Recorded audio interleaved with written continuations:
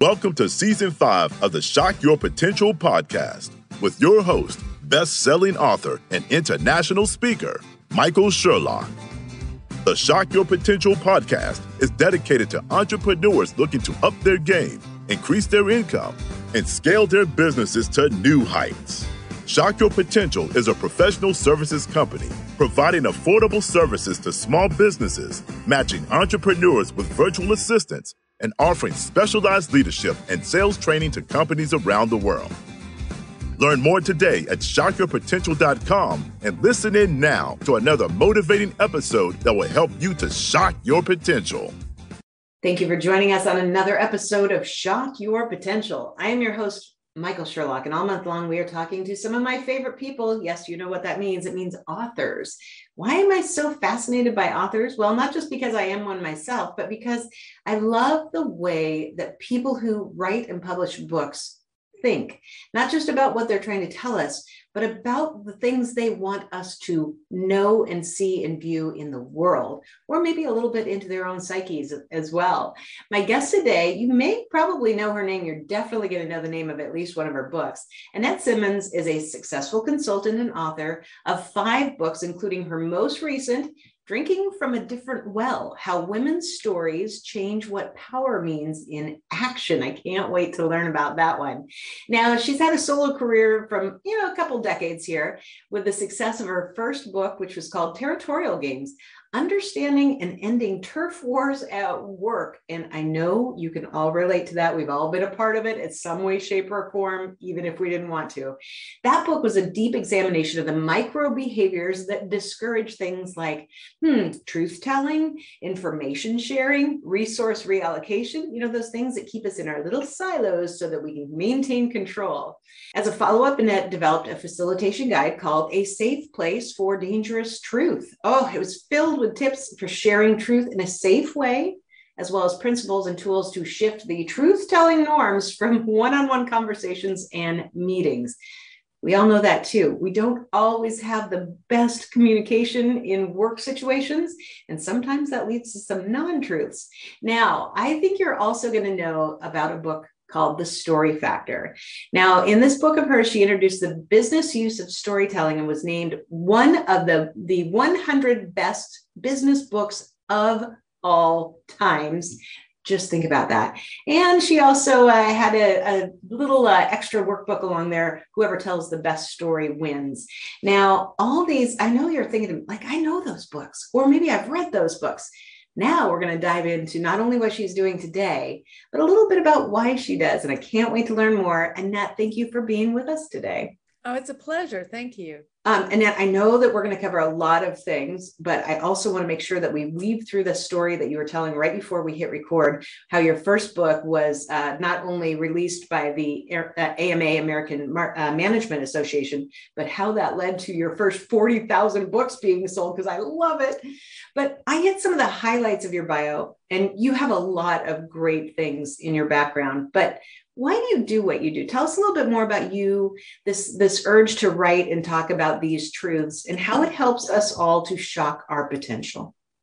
Well, my mom was a school teacher. My dad was a social worker. And they got divorced when I was like 11. And my dad didn't know what to do with me on Tuesdays after I got out of school at 3. And then we went to grandmother's house.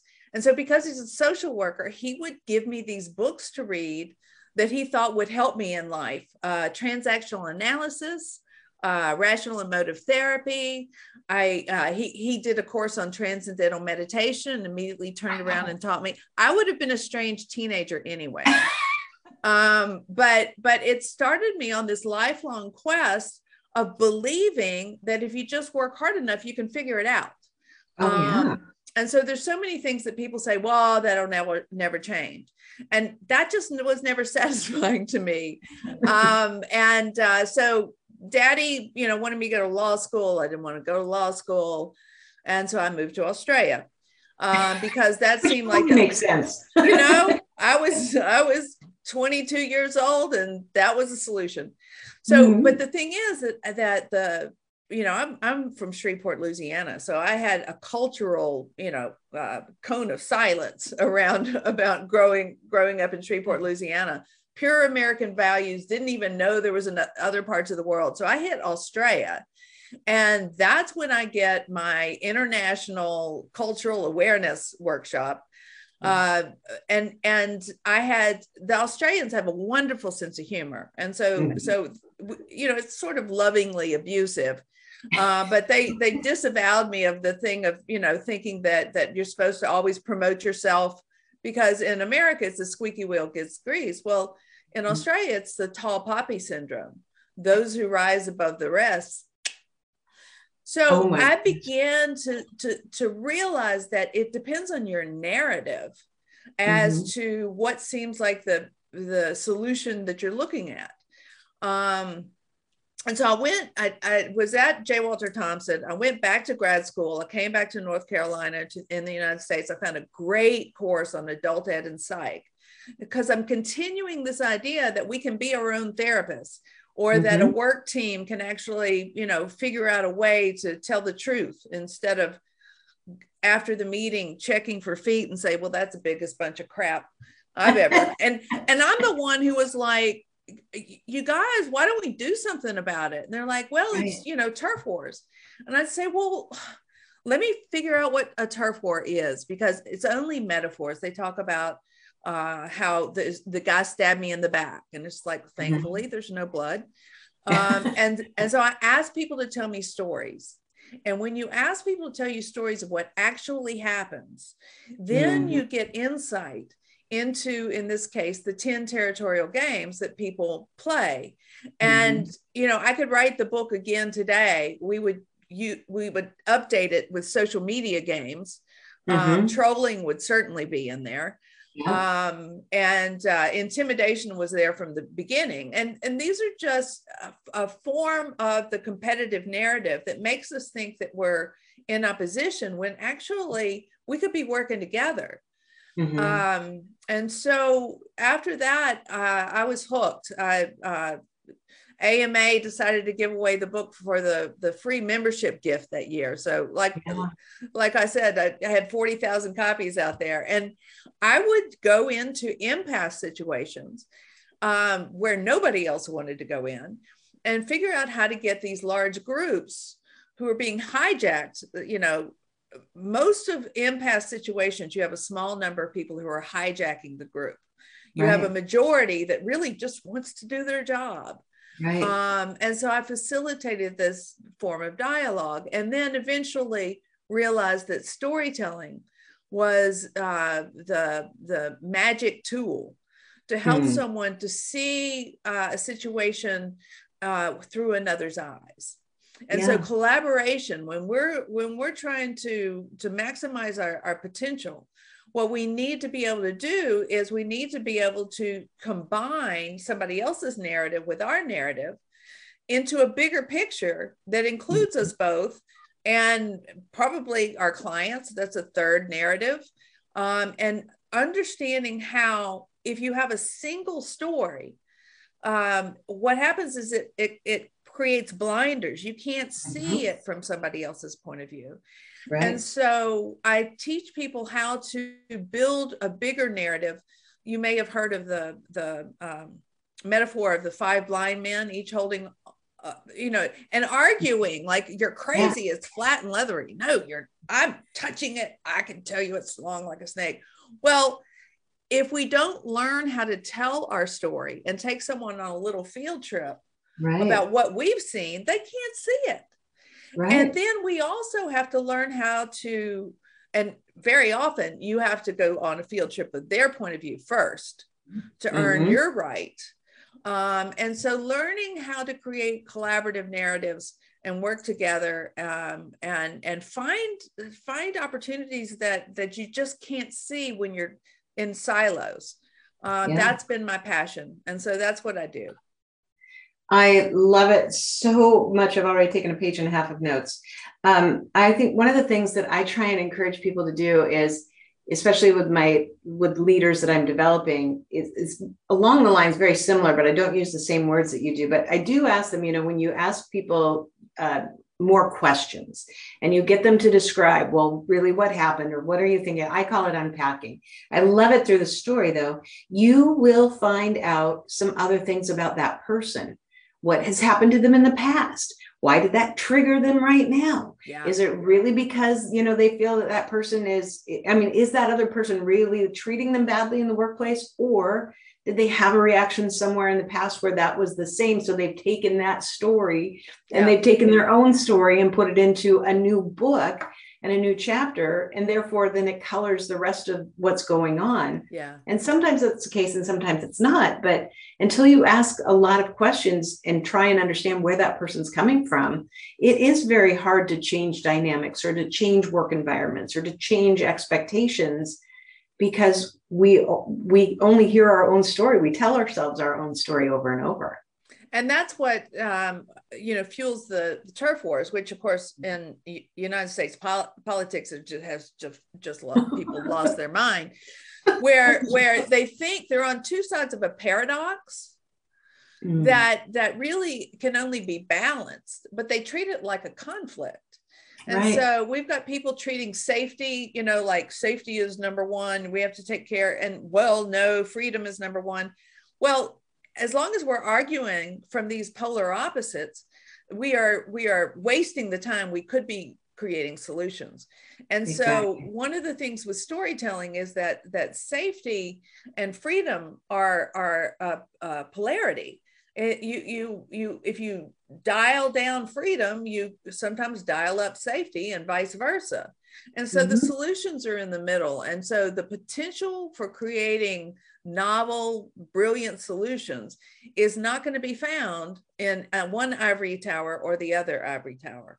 It's going to be found in the middle. And we have to destigmatize what it looks like to be in the middle.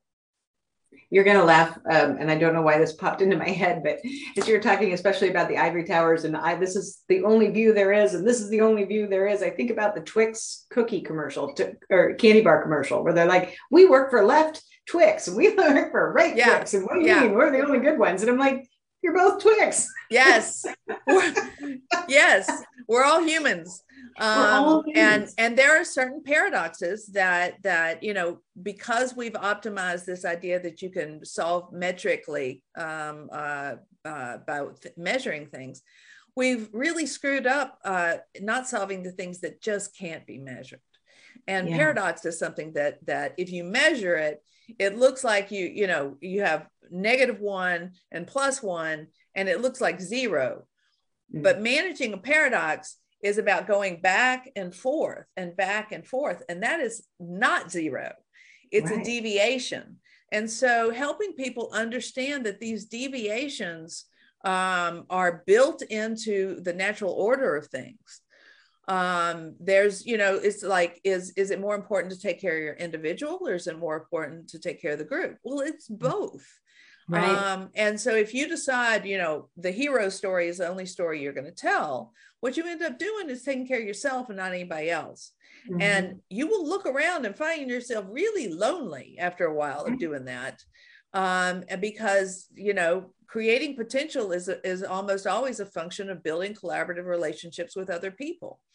And so helping people understand that this back and forth isn't wishy-washy. That's actually what it looks like when you're balancing, a polarity. So one of the things seesaw.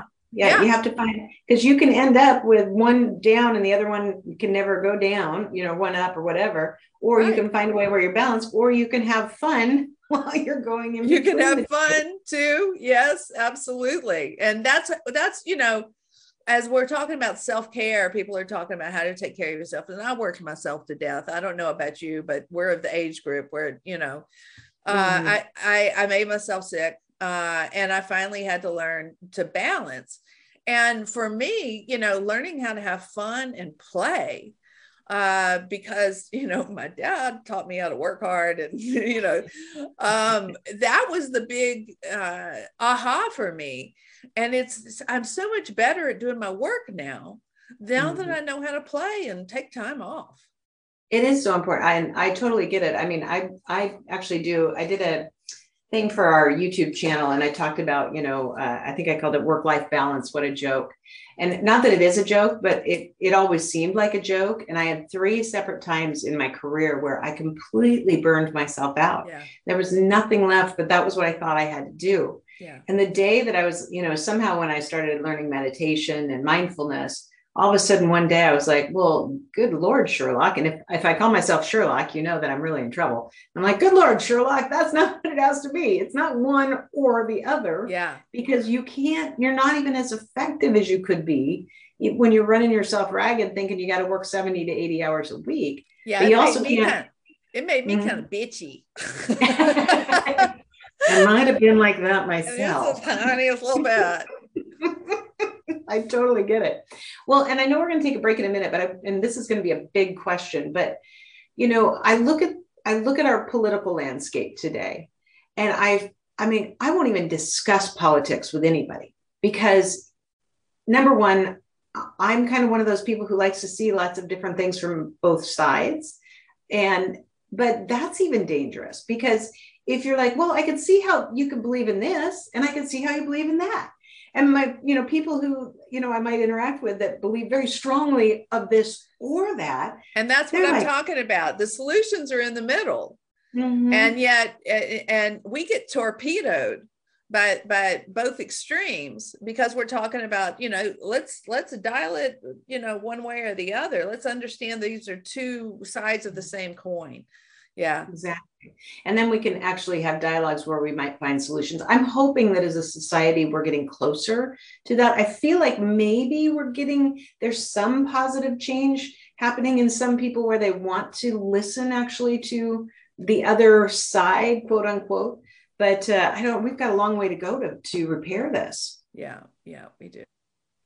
Well, we're going to take a quick break. We're going to hear from our sponsor for the month, and we will be right back. Do you want to be a go-to expert that news reporters, anchors, and media producers turn to? Are you a media professional looking for credible, reliable, and timely guests? If you answered yes to either of those questions, then Shock Your Media Potential is for you. This one-of-a-kind platform connects vetted experts with news professionals around the globe. As a part of our launch celebration, you can participate for free in our Shock Your Media Potential virtual conference, running March 28th through April 1st. Together with my co-host, Eddie Luisi, known as stage manager to the stars, and also stage manager for Good Morning America, we have interviewed 25 media personalities and professionals to ask them the questions you need to know the answers to. Like, how can I make myself more newsworthy? How do I best pitch a story? How do I get invited back again and again? And much more. Some of our guests are household names with exceptional on-camera careers. Others are award-winning directors, producers, camera operators, audio engineers, celebrity hair and makeup professionals, and so much more. To learn more about our platform and our conference today, go to shockyourmediapotential.com. And we are back with Annette Simmons, and we are talking about all things communication, how maybe we can communicate a little better, maybe find ourselves a little bit more in the middle, not a left or a right, but how we move, how we find some common ground. But I know in your newest book, you're also talking about the importance of women and women's stories and the difference that makes. So talk a little bit about this newest book, what it's about, but why it was so important for you to write it, especially now. Well, the first 4 books that I wrote were really kind of power with strategies instead of power over strategies. But I never named gender because, that's a cross I didn't want to die on. And you just, people have so much baggage when it comes to gender. And even now with this new book, people are like, well, do you think it's nature or nurture? And my whole thing is it's both. And we don't have the kind of time we need to go do a root cause analysis. We are in deep trouble now. Mm-hmm. We need more women in power. And so I wanted to test, with territorial games, I had kind of articulated how men keep women out of power, because that is how to discriminate. So what I did was, if you ask, I understand how women are kept out, but I just can't grasp why. And now I think I understand. So here's what I did is I asked women to tell me a story about the last time they were powerful. And I also asked them to rate themselves from 0 to 10. How powerful are you? Well, your reaction probably will be, and your listeners as well, is what do you mean by power? And that's my reaction, which is, I don't know. What do you mean by power? And so these stories, and I ask men as well, they're different plots. So we share the same understanding of the competitive narrative, which is, power is the ability to win. And that may be win a position. It may be, you hit your first $1 million, whatever criteria you set for yourself. But when women told stories about power, we included this whole separate area of a different plot. And so our stories tended to be, I kept the power company from cutting my trees, made them straighten their poles instead. And that made me, that's a great story. It's Robin's story. It's in chapter 2. She climbed up in the tree and just wouldn't move until they left. So perseverance is one of the things that I've learned works. But here's the thing is that you end up with this masculine, competitive narrative. People think it's just one story. And so it always turns out to be that, you should cut the trees because it's more expensive to write the poles. But when you have women's stories, we're talking about really going out on a limb in order to protect some people from being abused. That doesn't turn up on your return on investment, and yet it registers as power. And so one of the things I'm finding is that people with the collaborative narrative don't just want to win, but they want to protect. And so one of the problems with a strictly competitive narrative is that we're not taking care of the earth. We're not taking care of the refugees. And these masculine narratives about competitive have framed it so we think that harm is just the cost of doing business. Oh, yeah. And these phrases, no pain, no gain. Or you have to break a few eggs to make an omelet. Well, that came from the French Revolution, and they were using it as a metaphor to justify murder. I am not kidding. That's where that originally came from. Break a few eggs to make an omelet. And I'm hoping that everybody, every time that comes out of their mouth, they're like, let's see. Oh, yeah. Is that really what I want to be doing? And so this book is about, it takes you through the stories that women tell that men don't. It takes you through the idea that moral wins actually undercut competitive wins. If we're going to, climate change is a wonderful example. We've talked sustainability, but we haven't really created actions, because that would feel like a loss. Right. And so what we need to do is we need to redefine harm avoidance as something other than risk avoidance. Harm avoidance is a good thing. It needs to be in our metrics. It needs to be on our on our perceptual field. It needs to be an important thing that gets rewarded. And right now, with the single narrative, the competitive narrative, it doesn't get rewarded. And yet women are leaving jobs because of moral injury, because of this term moral distress. So if you hire me to do my job and you handcuff me to where I can't take care of my people, or I can't make an exception. Empathy in action is almost always a deviations. So standard operating procedures, particularly in hospitals, actually punish empathy because it's a deviation from standard operating procedure. Wow. So we've got to learn how to redesign the way we keep track of who we are and how successful we are. And women have a talent for it. Yeah. We have a larger circle of moral concern in general. And so it just leads to predictable problems where men are saying, well, these are only people we need to protect. And women are saying, no, that worker in China who's committing suicide because of working conditions, I want to protect that person too. Yeah. So it's time to redesign what power means in terms of the logistical design of systems, so that women will be more attracted to these top jobs. Because right now, a lot of times, it's not that we don't think we're qualified, it's just we don't want the hassle. It makes it meaningless. And so I'm finding that having moral goals, companies are going to have to provide the opportunity to do good as well as to do well if they're going to attract women, and women increase the return on investment. We may decrease the risk, but only the stupid risk. Right. Definitely you have more women on a board, you'll have less risk, but it's because we're much less likely to risk doing harm in order to win. And that turns out to actually increase the total return on investment, because we're not hurting people and they're not leaving because of moral distress. It's interesting, as you were talking, I was thinking about I guess it was one of the biggest positions that I had in my career. And I was being very successful, and I had achieved a very high position. And at that level, I was the only female in that position with 3 male colleagues. And I was very, I led almost 500 people. I was very concerned about getting them, through. We were going through massive change.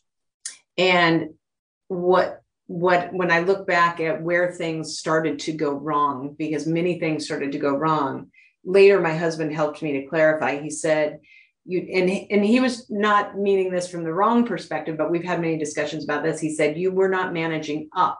You were taking such good care of your people that you weren't taking care of yourself.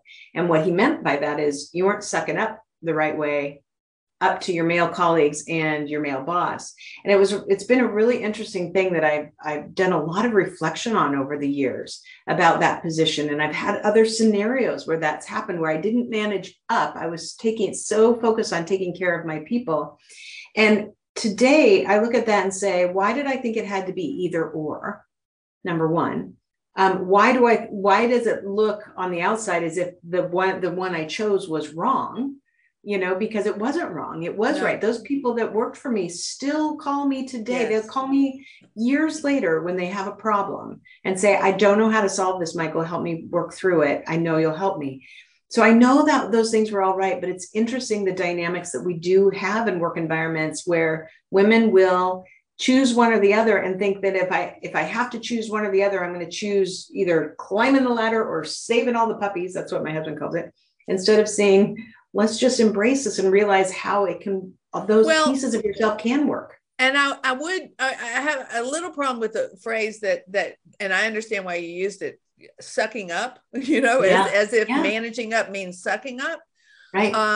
In my new book, managing up means taking them on a field trip. Yeah. And so we're educating them. Yeah. And it feels like we shouldn't have to, because taking care of your people is pretty obvious, but not to everybody. It doesn't show up on the metrics. So you have this internal emotional intuition that you just know it's the right thing. You don't need the metrics to know it's the right thing. It's turned out that way. But for some of these guys, all they can see is the numbers. Yeah. And so they're missing a piece of the picture. And that's what we do when we tell the stories of the people who we have helped and how they came back around and how that, the long-term benefits. So my hope for this new book is I want women to not feel like they have to suck up to the guys in charge, but to feel like they have an opportunity to educate the guys in charge. Well, what's funny too, is in reality, my numbers and metrics were better than my colleagues. I have no doubt. So I was having way better results, but honestly, I'm so glad you pointed that out, because honestly, the reason, because my husband kept saying to me, as all along, he's like, are you managing up? Are you managing up? And I'm like, And I'm like, no, I'm doing what needs to be done. But in my heart, even today, obviously, you pointed it out to me, is that my reaction to that was I have to suck up to manage up. Yeah. And that means I have to make myself less than what I am. No more. We're not doing that shit anymore. No, I know. And I mean, I would never stand for that today. I would never stand for it myself. I'd never stand for it with people that work for me. Well, and we need to teach the young ones to not because the gaslighting is what makes you feel like, you know, you're having to suck it up. And the truth is that we have a piece of the picture that the guys don't have. Yeah. And I do think, you know, you were talking about it starting to look like people are going to start to collaborate more. Well, we've reached the point of diminishing returns on what we can do with the competitive narrative. And now that it's failing and failing miserably, you know, ideally we could have done it a little bit before, but you know, we'll take it. So do what you gotta do. Women, it just, my pet peeve is women get called wishy-washy because we're balancing paradox. You're not wishy-washy. You're not unfocused. You are multi-focused. And empathy is a deviation, and generosity is not a loss. Right. Generosity gets punished, as you know, when you have a quarter's return on investment, it discourages generosity. But if you want the big bucks that happen when you actually create collaborative narratives, then you're going to have to revise how generosity, empathy, and balancing paradox look like in your logistical systems. Annette, I could talk to you forever. Likewise. I just love it. I love everything you're doing. I'm totally going to order your book the moment we're done. I love the fact that you're discussing things that we all need to discuss, but I really also want to compliment you on your decision to write without fear of using the gender distinctions. Thanks. And being able to have us lean in. It doesn't mean men are bad and women are great. It means that let's just take an honest look at how we are different, because until we can take an honest look at how we are different, how can we find any of those common grounds? And I have a chapter on the term sexual dimorphism. Oh. All the different species have sexual dimorphism. You can look at, cardinals, male cardinals, but it's a survival reason. We're splitting the tension between a paradox so that we can survive. And if we allow one side to make the decisions for all the rest of it, it sounded good, but unfortunately, we're going to have to rebalance that. And women have to start believing that we can see things that are invisible from a competitive narrative. And the thing that we can see coming up is harm. And so we're particularly good at avoiding harm, and we need to stop being ashamed of that. I agree. God, I love it. This is fascinating. You're just so fun. I'm so glad so glad. Okay. I know I'm all fangirling. I know we're going to have all of your contact information on our show notes, including links to all of your books, but just in case somebody's like, I need to find her right now, what's the best way for them to find and follow you? The best way is Annette at AnnetteSimmons.com, which should be easy to remember. And I just want to say, we took the time to do an audiobook of Drinking from a Different Well, and apparently that's what everybody loves. For one thing, you can go walkies and listen to it. So I did want to make a plug for that. That's on Audible. Oh, very good. I know I've been contemplating that with my books as well. It's just like one more thing. It's a big job. It's a big job. I love it. And you've already given us so much to think about, but do you have any last words of wisdom or pearls of advice for my listeners and viewers? Start trusting yourself. Whenever somebody's trying to intimidate you or giving you gaslight, number one, it only works if we lose our shit or if we go silent. And so staying sane and continuing and taking this person on a little field trip of another point of view instead of fighting about it. Actually inviting them in to look at another point of view is because we all have moral emotions. There's not male or female. That's not split. What's split is our perceptual field. And so trust yourself and start taking people on a little field trip about what you know is true. I love it. And then on a field trip, you're not forcing them to look only at one thing. You're giving them a whole new landscape to look at and see what's important to them. I love it. Annette, thank you so much for being with us today. This has been amazing. I'm so glad to have had you on. I had a blast. Thanks so much. Thank you for joining us on another episode of the Shock Your Potential podcast. Learn more about us today at shockyourpotential.com, including details on Michael's 2 best-selling books. Tell me more, how to ask the right questions and get the most out of your employees, and sales mixology, why the most potent sales and customer experiences follow a recipe for success. And as always, don't forget to subscribe, rate, and like us today.